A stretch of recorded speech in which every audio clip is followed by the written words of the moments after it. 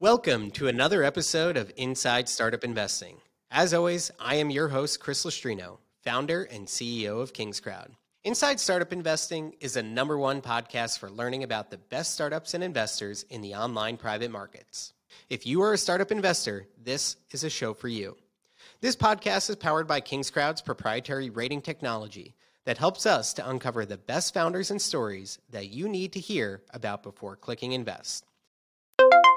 Now, before we get started, we want to thank our sponsor, LawCloud, the premier solution for founders to prepare to raise capital online.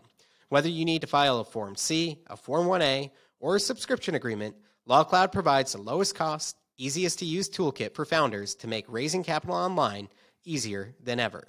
Now, on to today's show.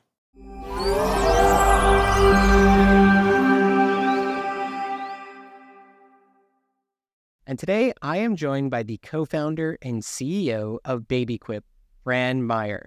This is a really cool company that I actually got to know several years ago while I was out in San Francisco and went to a pitch demo day when she was doing one of her early rounds of funding. And I love the concept and thought it was such a great idea. And it's been amazing to watch their progress as an organization despite the challenges of COVID, and have built a really, really interesting business.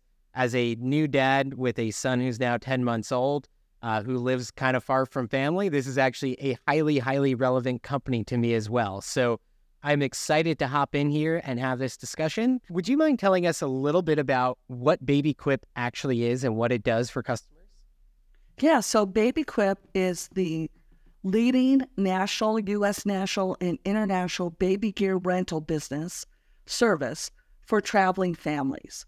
And we do this as a marketplace platform. So we connect parents who are traveling to, let's say, San Francisco or Santa Fe, where I'm at, to local people who we call quality providers. They are the ones who own the baby gear, and they own lots of baby gear, and they deliver it to you where you're staying, be it a vacation rental, a hotel, or maybe your parents' house or the baby's grandparents' house. Really simple and makes so much sense. Can you tell us a little bit about how you came up with this concept? Yeah, it's a funny story, and it goes back to about 2012 when I moved from Alameda to Potrero Hill in San Francisco, up the street from Airbnb.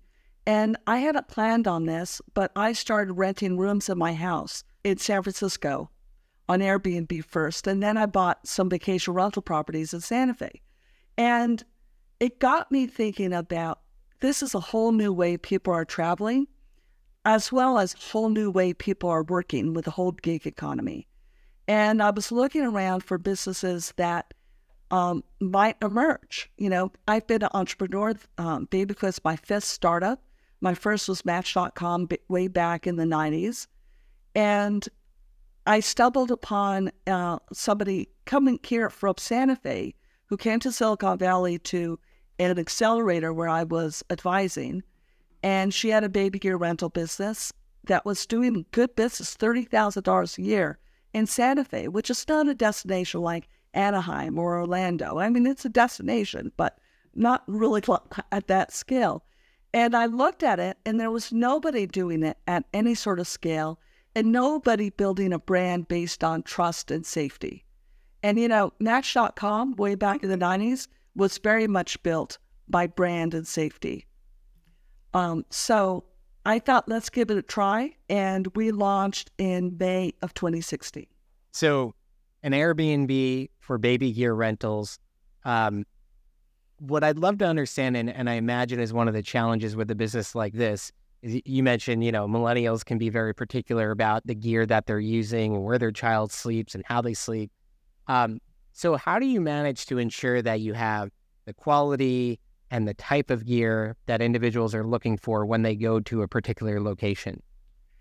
Yeah, so, there's a lot of surprises to this business. So one of the happiest surprises is the strength of our quality provider community.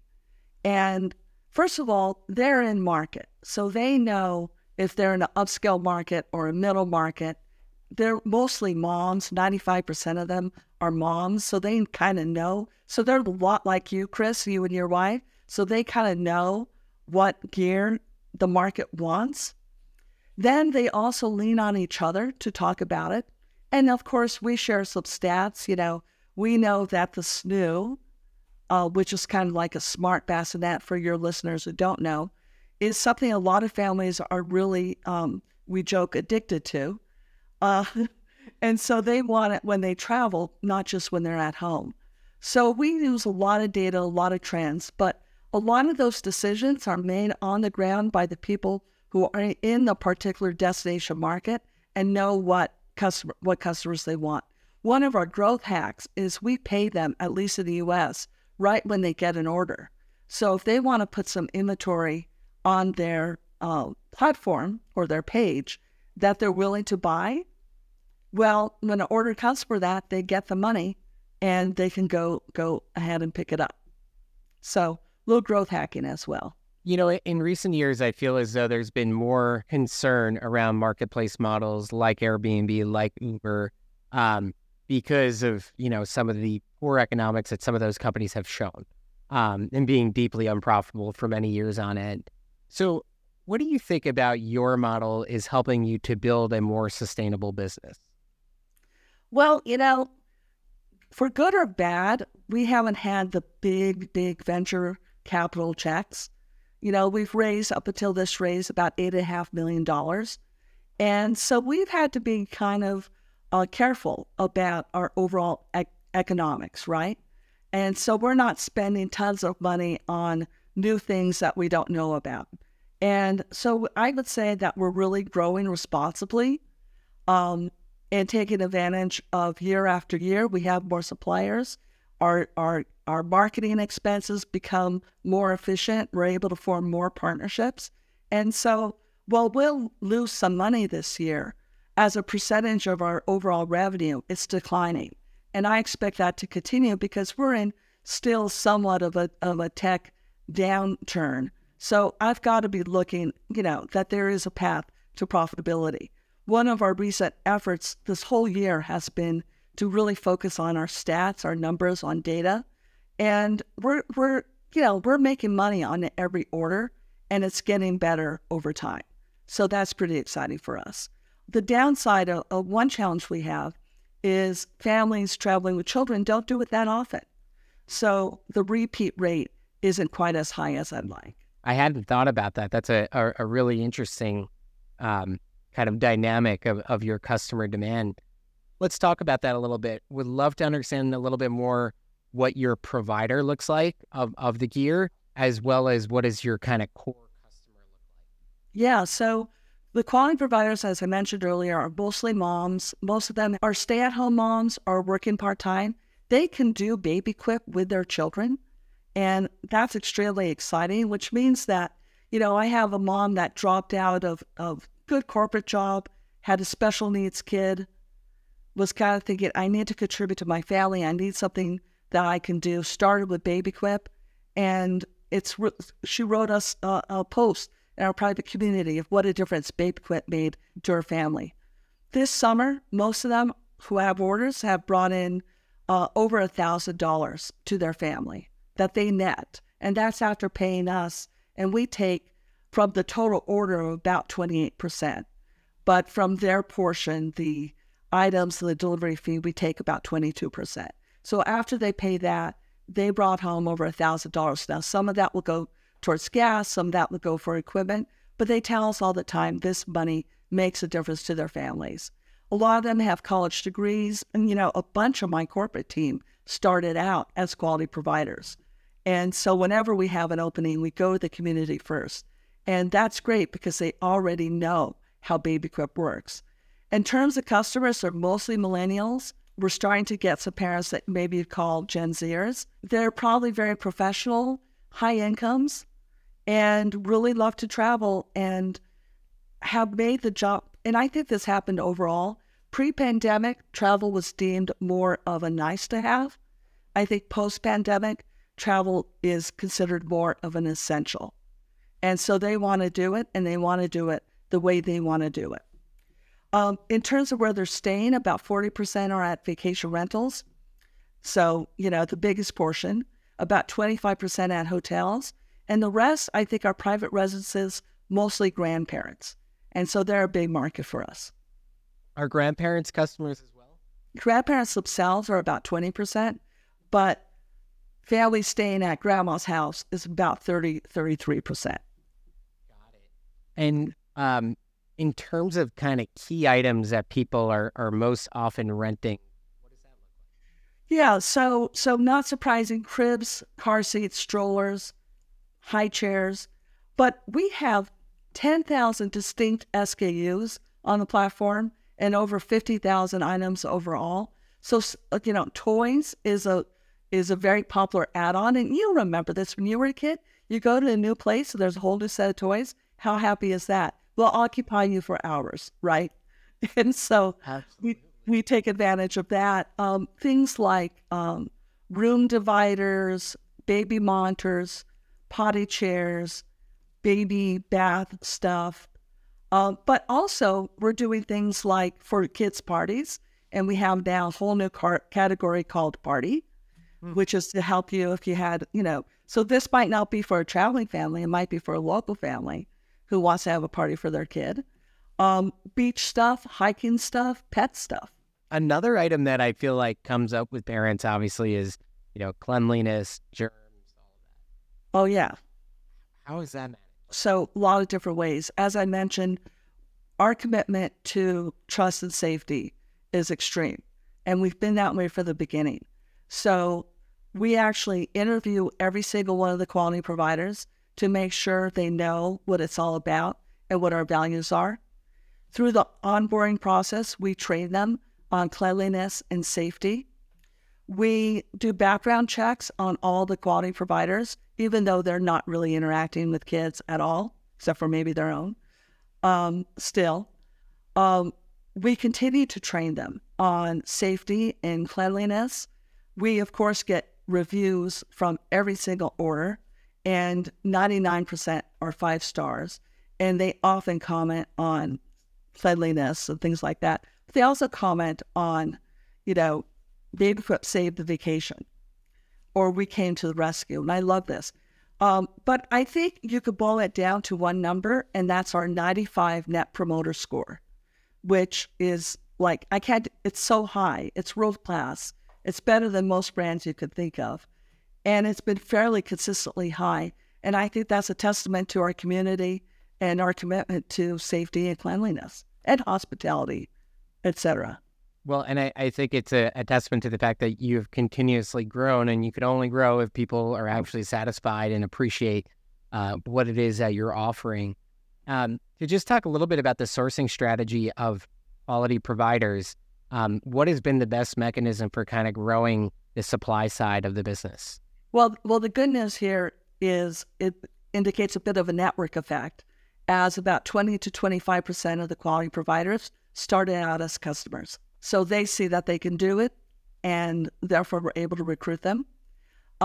We offer our current quality providers referrals, and then we do a lot of PR and social media, and people learn about this opportunity. And, I think despite the bad name gig economy has, it is pretty common for people nowadays to have a side hustle. And so they're looking around to see which one's a good fit for them. And this one is a particularly good fit for moms. On a national basis, what is your presence today? So we've stopped counting how many markets. It's somewhere over 1,300, but we have 1,850 quality providers. The vast majority of them in the United States, probably about 250 internationally. In terms of those quality providers, are they, you mentioned, they spend some money on gas. So does that mean that the providers will actually drive the equipment to the... Yeah, the quality providers handle the whole order from soup to nuts. So after a customer places an order, the quality provider will follow up with them, maybe upsell something, maybe see if there's any questions about the delivery or where it's going. If it's at a vacation rental, they might try and contact the host to see if they could go in and set up the gear before the family arrives. That's a great experience for families. They don't have to deal with that. So they manage everything, set it up, clean it, deliver it, pick it up, do it again. The community is crazy. They oftentimes will post photos of how they packed their SUV to fit all the cribs and car seats. Now, we have some that are operating larger operations, that they have vans and additional helpers. Do you think that because of the model of the business and the fact that actually you can deliver the gear to the home, that need for high density in markets, right? Something like Uber only works if you have more than enough drivers, right? Because you're constantly moving people and you need to have cars available for people to have a good experience. But do you think because of the dynamic of the business that actually not having nearly as high a density can still work very well, and perhaps that's part of making this a better business model? You know, we look at how many quality providers we have in a given market constantly. In fact, one of our initiatives this year is to develop a score, because now that we have 1,800, I can't look at the map of Los Angeles to see how many QPs and know how many of them are really, really good, or how many of them carry this kind of gear, or how many of them, are fully available. So we're looking at coming up with a bet, and then what are the demand dynamics of Los Angeles and our growth dynamics in Los Angeles, for example. So we fine-tune it all the time. I think the best way to say it is certainly in new markets, as soon as we put in supply, new people, new QPs, we get demand. And then we grow, and then we get demand, and then we add in more and get demand, and it goes back and forth. And I think that's pretty typical of marketplaces.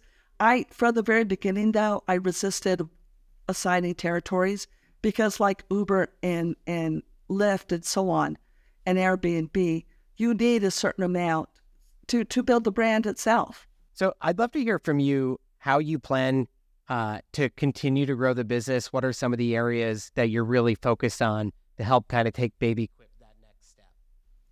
Yes, we have so many opportunities. And the first one is our core U.S.-based baby gear business. We still think there's a lot of upside. So it will mean recruiting more quality providers, being more fine-tuning markets and demand, testing some awareness building efforts. We think maybe 40% of parents know that you can rent baby gear. So we have a big opportunity to build the category as well as BabyQuip as a leader in the category. So and also getting to scale in the U.S. Last month, we had over 9,000 orders, and in June, a similar amount, very close to cash flow positive, okay? Operating cash flow positive. So that's a good indicator. So we think that we could get subscale. Now, there's a lot of seasonality. July is the best month of the year, and the next best month will probably be December, But that's a lot of fun. Second thing is, we've been sort of expanding internationally, first to places like Mexico, the Caribbean, where U.S. families are traveling. So we want to deepen our focus on those areas because Hawaii and Florida right now are our largest markets, in Southern California as well.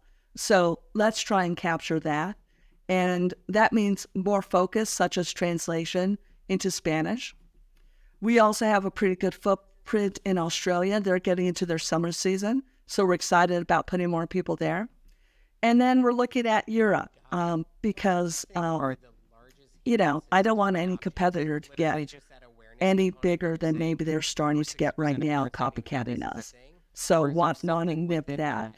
So international is exciting. It's not that expensive for us, but I've also been duly warned that you can get into spending way too much money before you want to. So I'm trying to be careful about that. Then the third thing is either new categories or whole new experiences, such as pets, such as outdoor gear. So PetQuip or OutQuip.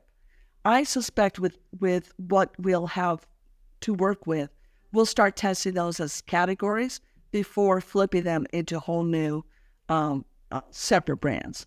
Outstanding. I love it. So if you are listening in, if you use code KingsCrowd at checkout at babyquip.com, you'll get $20 off your order of $100 or more, which I think is terrific and a great way to test it out. If you are a young parent or whatever age parent or grandparent and you want to utilize BabyQuip, you can try it out, which I think is terrific. Always a good way to do your own due diligence.